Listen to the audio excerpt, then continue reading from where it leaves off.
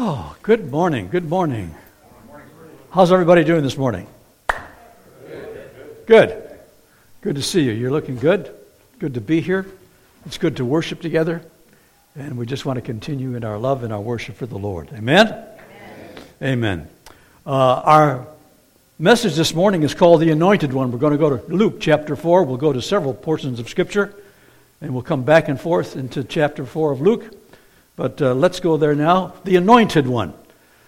Chapter 4, beginning with verse 14, all the way through verse 24. And Jesus returned to Galilee in the power of the Spirit. Please pay attention to the words that we're going to see in this portion. He returned to Galilee in the... I'm sorry, this is... Can I put this down here, this ring? Or right here, inside, right here, okay? If you've lost it, it's a wedding band, and I can't use it.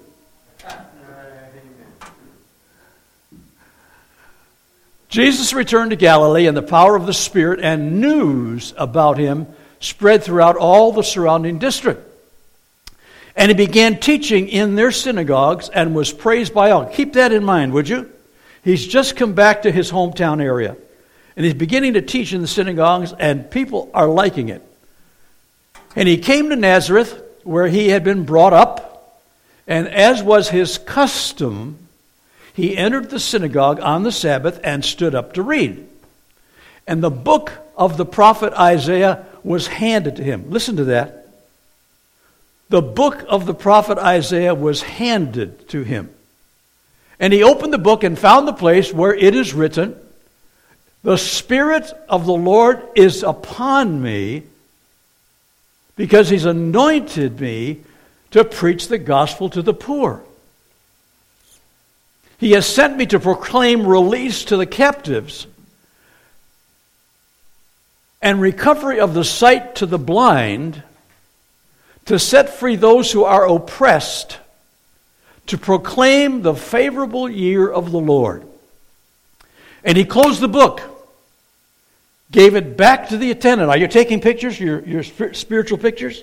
Are you seeing what's going on? He closed the book, gave it back to the attendant, and he sat down. And the eyes of all in the synagogue were fixed on him. And he began to say to them, I love this part, "Today, this scripture has been fulfilled in your hearing."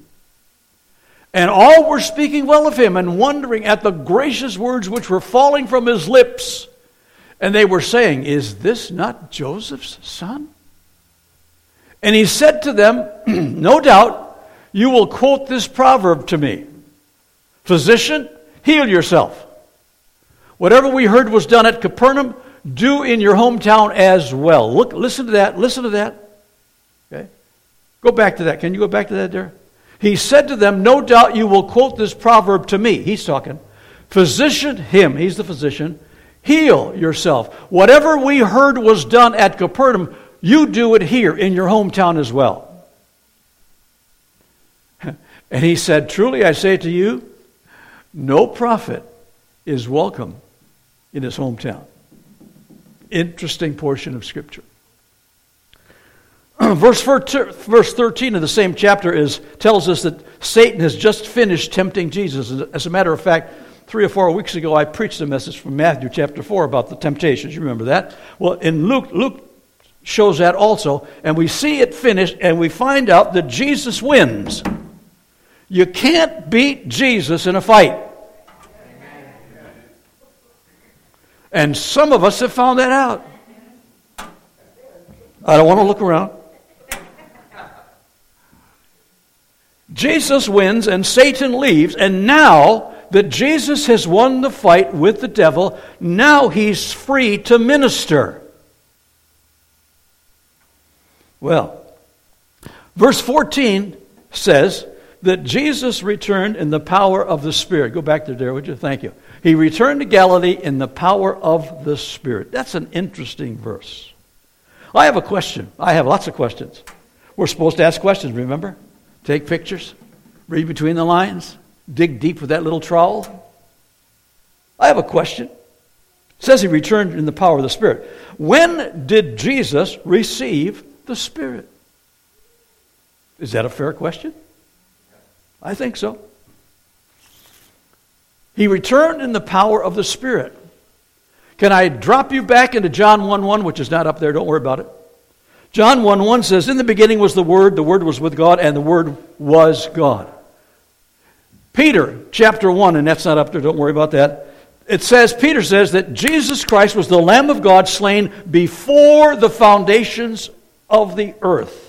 When did Jesus receive the Spirit? He always was the Anointed One. He didn't wake up one morning and say to the Father, I think you ought to probably anoint me. Before God ever spoke, let there be light, God the Father, God the Son, God the Holy Spirit were together, and they were anointed already to do the work that the Spirit requires Jesus to do once He took on the form of human flesh. Jesus is always the Anointed One, and it's important that we see that and feel that. I need to know, as I go day by day, Vanette, I need to know that the Anointed One is with me. I can't stop it. Gee, are you still anointed, Jesus? Because I'm going through a rough time. No. He's anointed. He's always been anointed. He always will be anointed. And that will never change until we see Him face to face. And then it will still be the Anointed One that we're looking at. Amen? Well, verse 16 says that He enters the temple. He came to Nazareth, where He had been brought up. He entered the synagogue on the Sabbath and stood up to read. I need you to know something. Not everybody that goes into the synagogue is allowed to stand up and read. You have to be recognized as someone who has the privilege or the reality or a reason for standing up and reading. The average layperson could not go into the synagogue and say to the rabbi, I think I'd like to read today. It doesn't work that way. But Jesus goes into the synagogue, and it says He stands up to read. And the scripture says in the next verse that the book of Isaiah, the prophet Isaiah, was handed to him. He did not ask for that book. It was handed to him by the rabbi that was in charge. Well, okay, here, Nick, read. Well, Nick doesn't know what I'm giving him, but all of a sudden, he's got a book in his hand. Jesus takes the book that was given, the scroll. It is the scroll of the prophet Isaiah, and He opens it up. And He begins to read Isaiah chapter 61:1, which is the same as what we're going to share here. Here's what it says in Isaiah, which is part of Luke. The Spirit of the Lord is upon me.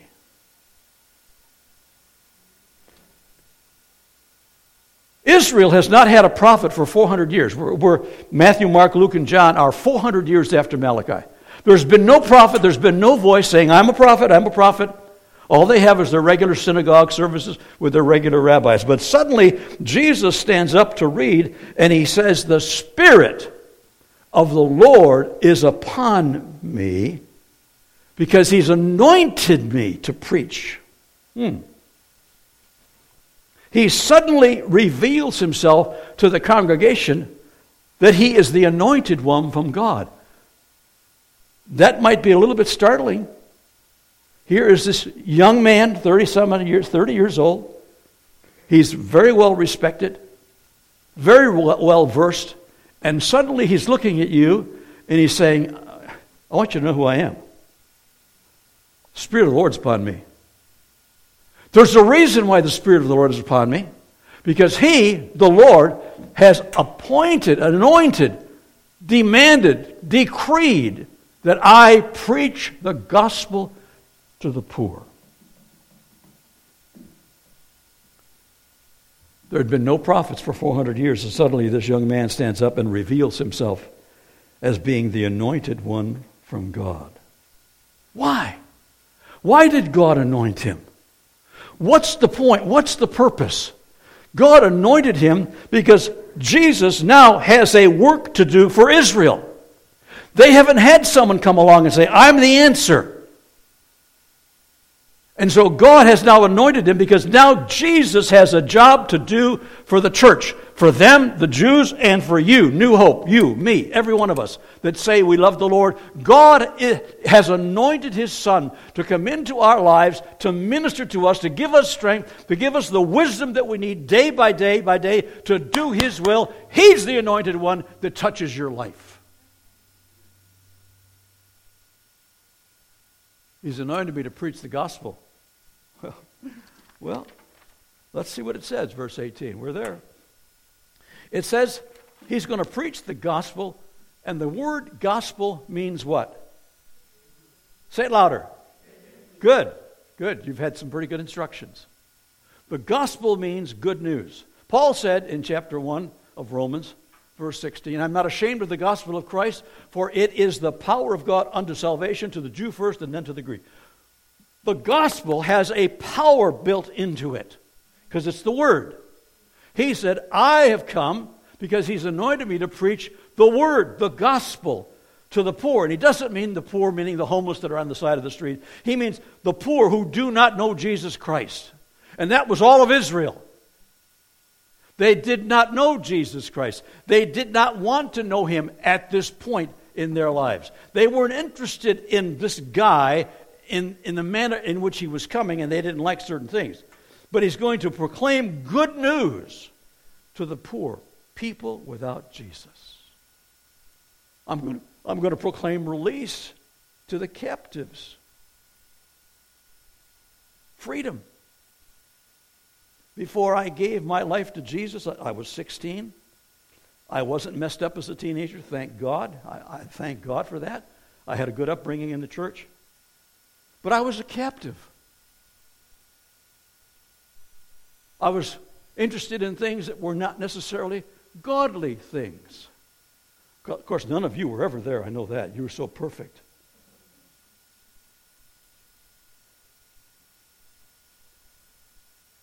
I'm going to preach the gospel to the poor. I'm going to proclaim release to the captives.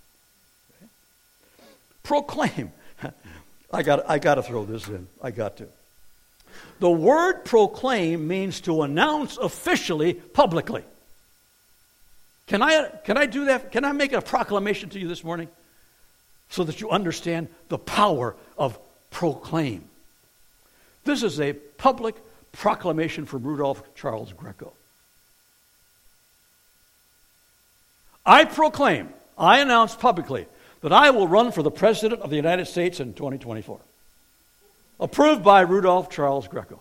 That's a proclamation, kind of stupid one, but that's a proclamation. And he's coming and he's saying, I'm going to proclaim, I'm going to make a proclamation so powerful that you won't forget it. Trump better watch out if I run.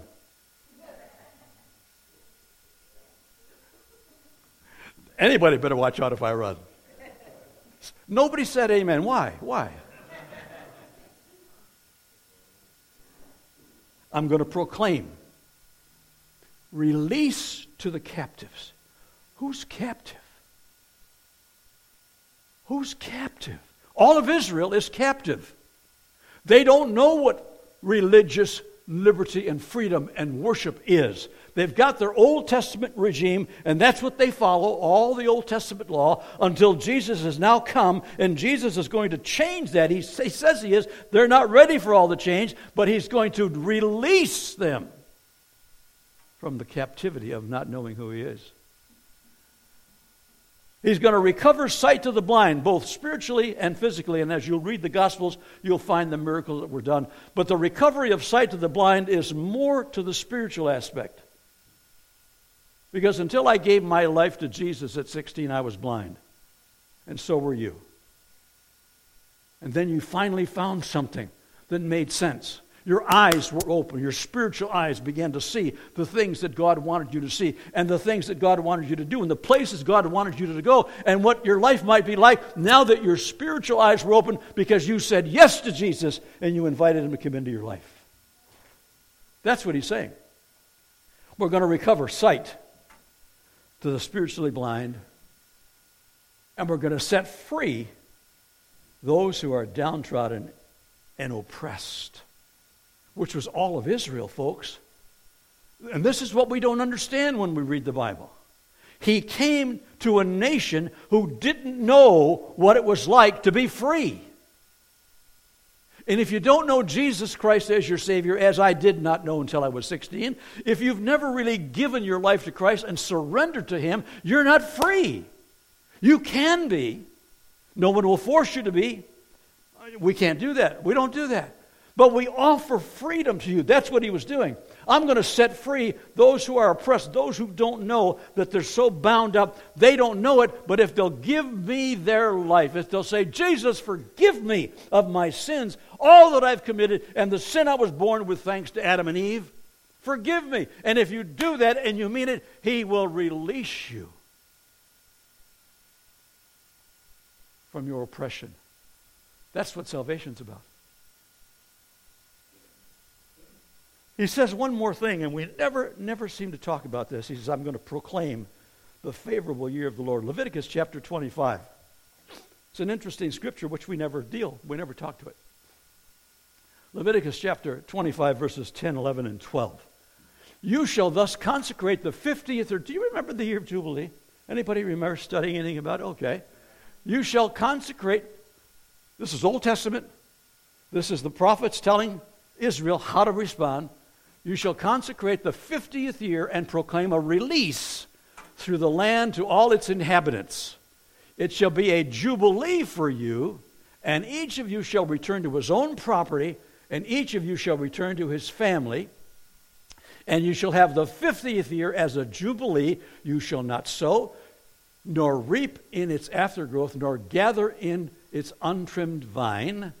For it is a jubilee. It shall be holy to you. You shall eat its crops out of the field. What he is saying is, every 50th year, people are going to be released from their debt, from their imprisonment, from all.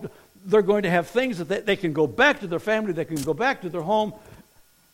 Jesus said in Luke, I'm going to proclaim a favorable year to you.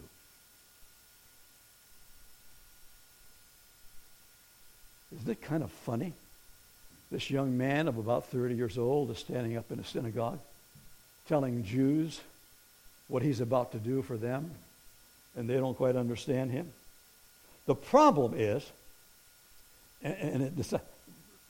Leviticus tells us there'll be restoration.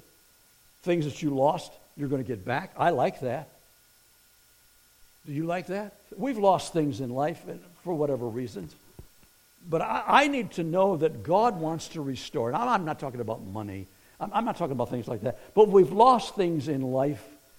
And wouldn't it be nice if we could just trust God to restore some of those things back to us so that we feel whole again, complete again? That's what he's talking about.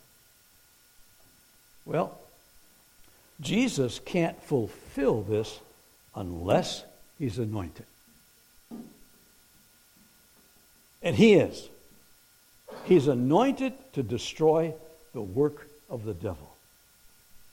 My question is this: will we let Jesus destroy the work of the devil in our lives, in our family, in our children, in our church, wherever we may be? Are we willing to let Jesus interfere to the point where he sees the devil making an aim at us, trying to destroy us, and Jesus comes in and smashes him, but we have to be willing to accept him as the anointed one to do that. There are some things I can't do on my own. And some of us have tried doing that for years, and it never worked. Yeah, very few amens.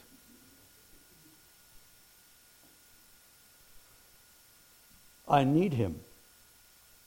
I need him to destroy the devil and every influence he has. Life, family, church, country. Let me share something with you I just found out the other day about our country. Now, you know we're in somewhat of a political mess. I don't care what party you're with. I'm not here to tell you what party to go to. I'm just telling you, open up your eyes and you know we have a mess.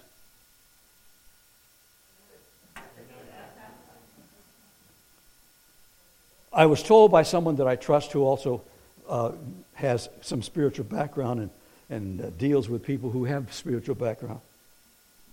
This year, May 17, this year, I don't know, maybe you've heard of this. There'll be a meeting in Geneva, Switzerland. Anybody hear about this? The purpose of the meeting in Geneva, Switzerland, with all these countries coming together, representatives, is to form a one world government. See, I want the Anointed One around me. I'm not afraid of that meeting. You need to know that. I'm not afraid because I've got an Anointed One who deals with me on a day-by-day basis and deals with you on the same premise. And He is the one who said, I have come to bring release. I've come to bring joy. I've come to take all that stuff away, the oppression. I've come to take it away, and I don't care what they're going to say in Geneva. Jesus is still the Anointed One. Verse 20 and 21, interesting two verses.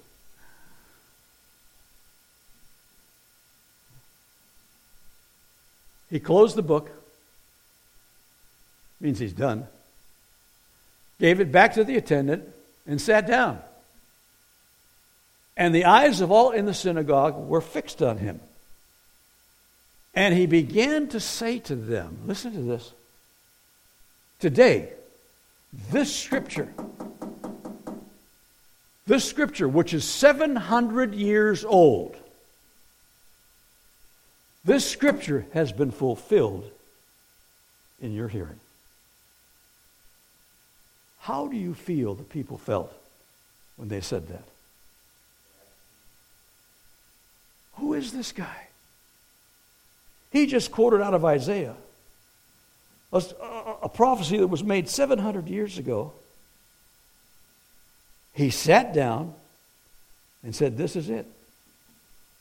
This is it. And the Bible tells us that they loved him until he proclaimed something in verse 24. He was honest with them. He said, truly I say to you, no prophet is welcome in his hometown. Next verse. Oh, no, I'm sorry. Don't worry about it. Okay? No prophet is welcome in his hometown. And when he dealt with this, they got mad. In fact, they got so mad they were in a rage. They were in a rage so bad that they found a cliff and they wanted to throw him off the cliff and kill him. But the scripture says he just passed right on through and kept going on with his ministry. Why did they get so mad? Question.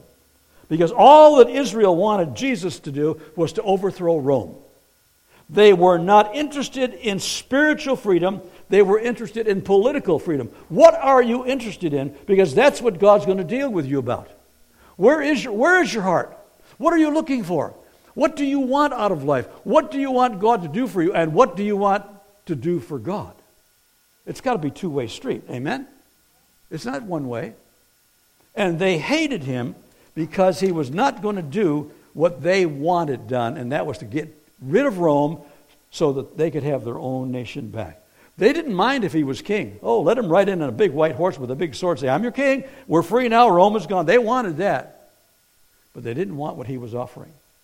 He was offering spiritual freedom, a spiritual connection with God, which the nation of Israel did not have.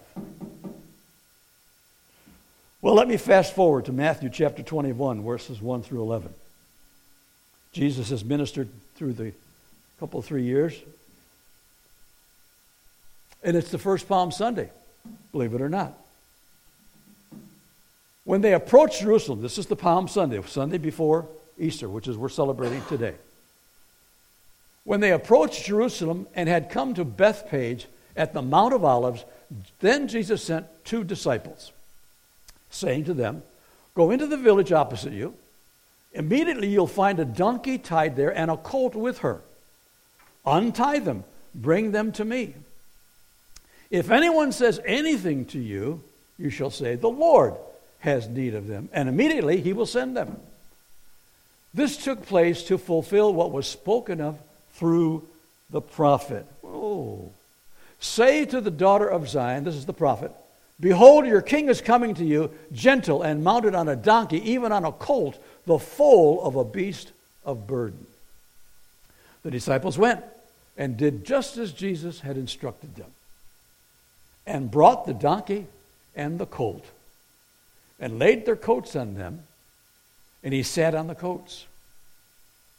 Doesn't sound like a king on a big stallion with a sword.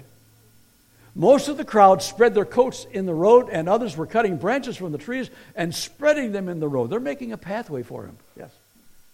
The crowds going ahead of him, and those who followed were shouting, "Hosanna to the Son of David! Blessed is he who comes in the name of the Lord! Hosanna in the highest!" When he had entered Jerusalem, all the city was stirred, saying, "Who is this?" And the crowds were saying, "This is the prophet Jesus from Nazareth in Galilee." Jesus gave directions to his disciples about what he wanted in the way of transportation on this Palm Sunday little jaunt. I don't want a stallion. I don't want guards with their spears alongside of me. Just give me that little colt next to that little donkey. And that was prophesied, as I said before, 700 years before. 700 years. Who is this? They said, "This is Jesus, the prophet." Question. Will we let the Anointed One enter our space? The Jews said, "No way, Jose." They were on the Spanish side.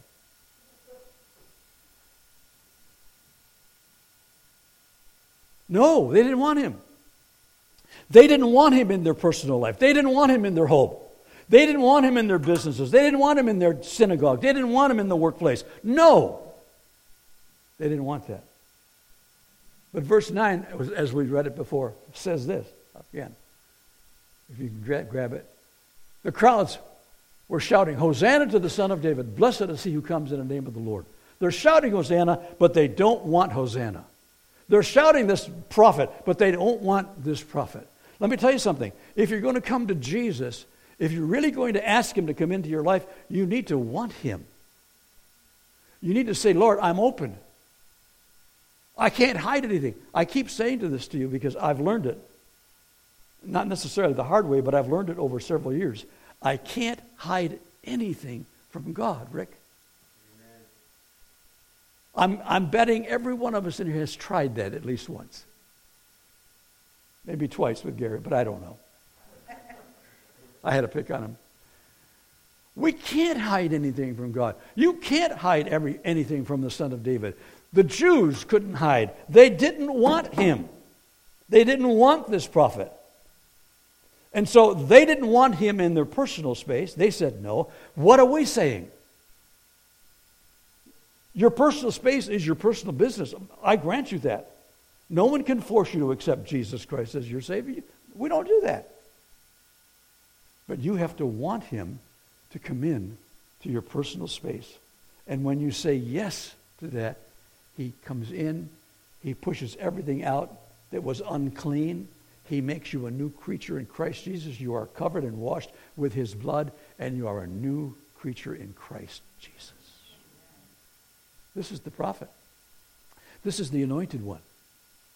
This is the one I want in my personal life. I'm sorry, I don't know what you want, but I want him in my personal life. I want him in my home and all that surrounds my home. I want him in this church, and I know you do too. I want him wherever I go, whatever workplace you're in. Don't you want the presence of the Anointed One with you? Because if you have that presence, somebody's going to see it. They're going to say, "Rick, I don't mean to sound funny, Rick, but you're a little bit stranger than most guys I know." That's a good way to start it off, isn't it? And I'd like to find out why you are like you are. That's the anointing. When they stop and come to you and say, "Can I talk to you for a minute?" That's Jesus pouring out his anointing on your life and mine. You want to see this church filled? I do. You know I do. Then I need to let the Anointed One come into my life. I need to invite Jesus into my life so that people around us every day, right, whoever they are, will see that and be blessed with that anointing.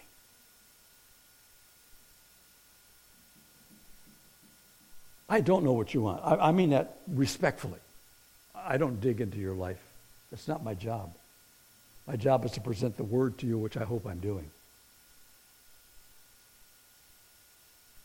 But I want people to see Jesus in me. I don't care where I am. Not just at the pulpit. I don't care where it is. I was in Walmart yesterday looking for something, and a young lady was trying to help me. They couldn't find what I was looking for, some specific vitamins. And I thanked her. Very, very nice young lady. And as I was turning around to leave, I thanked her again for her work. And she says, you have a blessed day. And I said, oh, honey, God bless you. Thank you. God bless you too.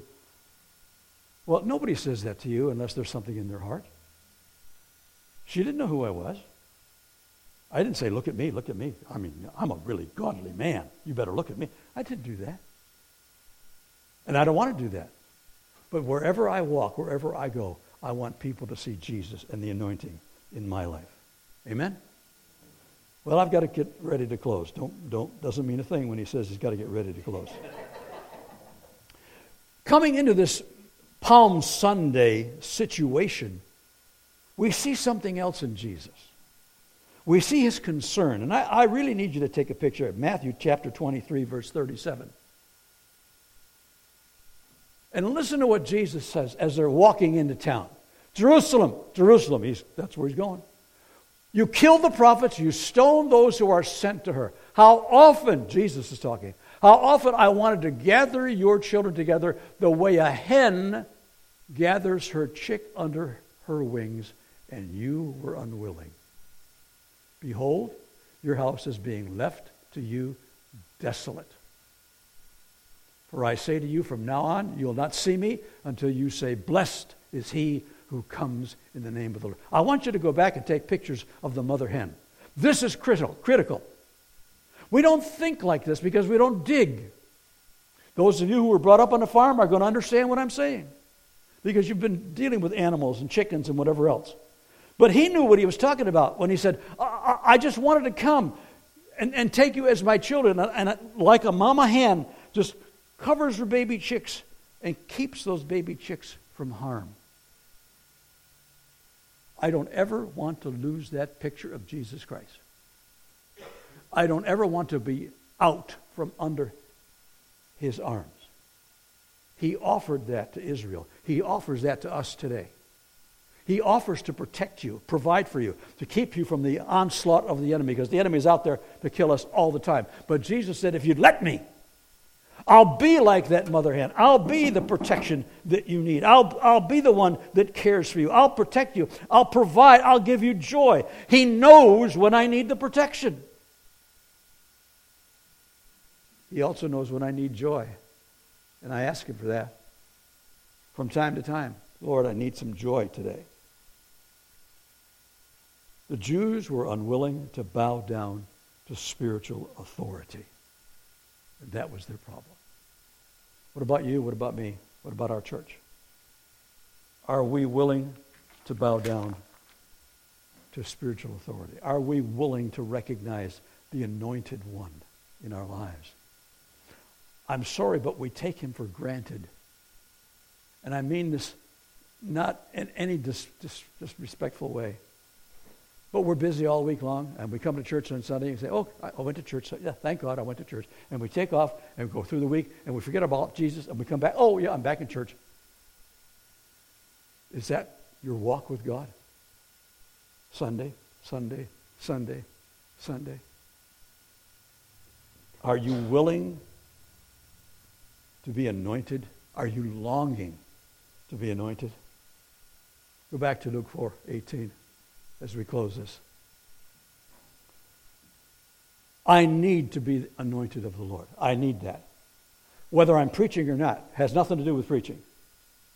My life needs to be anointed so that people look at me, look at you, and say, I need to ask you a question. Why do you seem so happy? You seem full of joy. Please tell me why. The Spirit of the Lord is upon me, Jesus said. That's where we started. The Spirit of the Lord is upon us, New Hope. Is there revelation enough this morning that we recognize we need the Anointed One, Dean? We need Him in our lives every single day, wherever, work, I don't care where we are. Jesus said, the Spirit of the Lord is upon me. And I need to know that Jesus is saying to me, the Spirit of the Lord can be on us, just like it was on Him. No, I don't think He wants us to go out and heal people of cancer, although I believe that there's going to be a day when we're going to see a mighty move of the power of God, physical mighty move of the power of God. I mean that with all my heart. But I need to know that He wants to anoint me.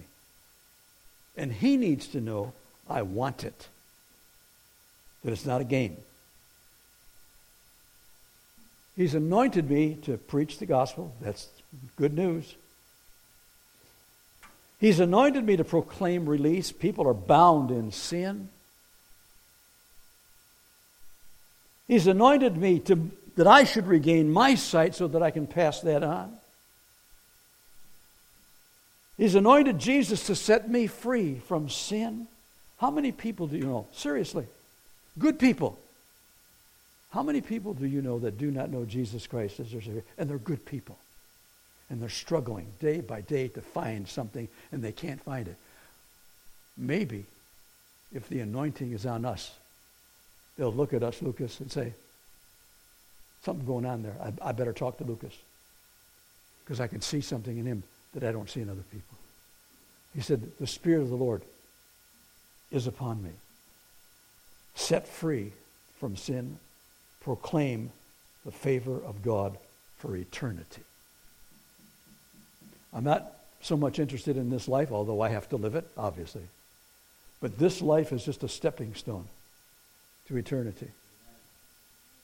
My wife's made that stepping stone. She's happy. I'm here. You're here. I've got to keep moving. I've got to keep walking. You and I have got to keep walking because there is that stepping stone. And while we're here, God wants to anoint us so that others may see. Jesus said, the Spirit of God is upon me. New Hope needs to be able to say, the Spirit of God is upon us. You know me by now. This is family. And as family, we need to love each other to the point where people see the Spirit of God. Are we singing, blessed is he who comes in the name of the Lord? Do we want this joy? Do we want this anointing? Is Jesus, this is his Palm Sunday routine. He's heading toward the cross as we are heading toward Easter. He's heading for the cross to fulfill Scripture. Because when he hangs on that cross, and I'll share that with you next week, in a message that's called the Covenant of Blood, which I've never preached before, you will see what Palm Sunday was doing. It was offering to the Israelites a brand new door to walk through, and they said no. He is still offering that, Nick, to all of us. No matter where we are, no matter what we're doing, he's offering us this door to walk through, Lucas. We don't want to say no, brother. We want to say, yes, God, I'm walking through with you. Because God anointed him to preach the gospel. And if we let him flow through us, if we let him just cover us like that mother hen, I'm not going to forget that picture. I hope you don't. Because he's like that mother hen, and he's got his arms around you and me, and he's not going to let the devil get anywhere near us. That's his job. Let him do his job, and if he does his, we'll do ours. Amen? The Spirit of the Lord is upon me, Jesus said, so that I can preach the gospel. I want the Spirit of the Lord upon this family, this church family. I don't know how many will be here next Sunday. I know the challenge I gave you 3 years ago, and you almost made it. Boy, you were hot to trot. I'm not challenging you for how many we can have Sunday, but I'm challenging you to let God anoint you and me as a family, so that wherever we are proclaiming Christ And we are a picture to the world of who Jesus is. Amen? Bow your heads with me. Father, thank you. Thank you, Lord. Thank you. We thank you, Jesus. We don't ever embarrass people in this church. I refuse to do that. But if you're here this morning, sir, madam, young man, young lady, if you're here and you're not sure that Jesus Christ is your Savior, you're not sure that you've really committed yourself to Him, you're not sure whether you ever said, Jesus, I really need to be saved, I really need to be washed, I really need to be clean and on fire for you, I want to pray for you. I just need to know that you're here. I won't embarrass you. I won't ask you to stand. But I just need to see your hand. Pastor, would you pray with me? I need Jesus Christ as my Savior. I want you to pray with me. Anyone at all? I'll pray with you. Anyone at all? Just raise your hand before we leave. All right? I'm going to assume that you know the Lord. If anyone wants to talk to me privately, I'm available for that. So I say, Father, I thank you. I thank you for Jesus, the Anointed One. I thank you that you did your job and that in doing that, you gave us freedom from being captives to sin. Help us to appreciate it, Lord. Help us to realize what you've done, not take it lightly, but to cherish the power and the presence of the Holy One in our lives. Strengthen us this week for whatever we must endure. Let us feel your presence day by day. Let us know more and more about the Anointed One who loves us so dearly. He gave his life for us. Bless this group of wonderful people. Bless them, Lord.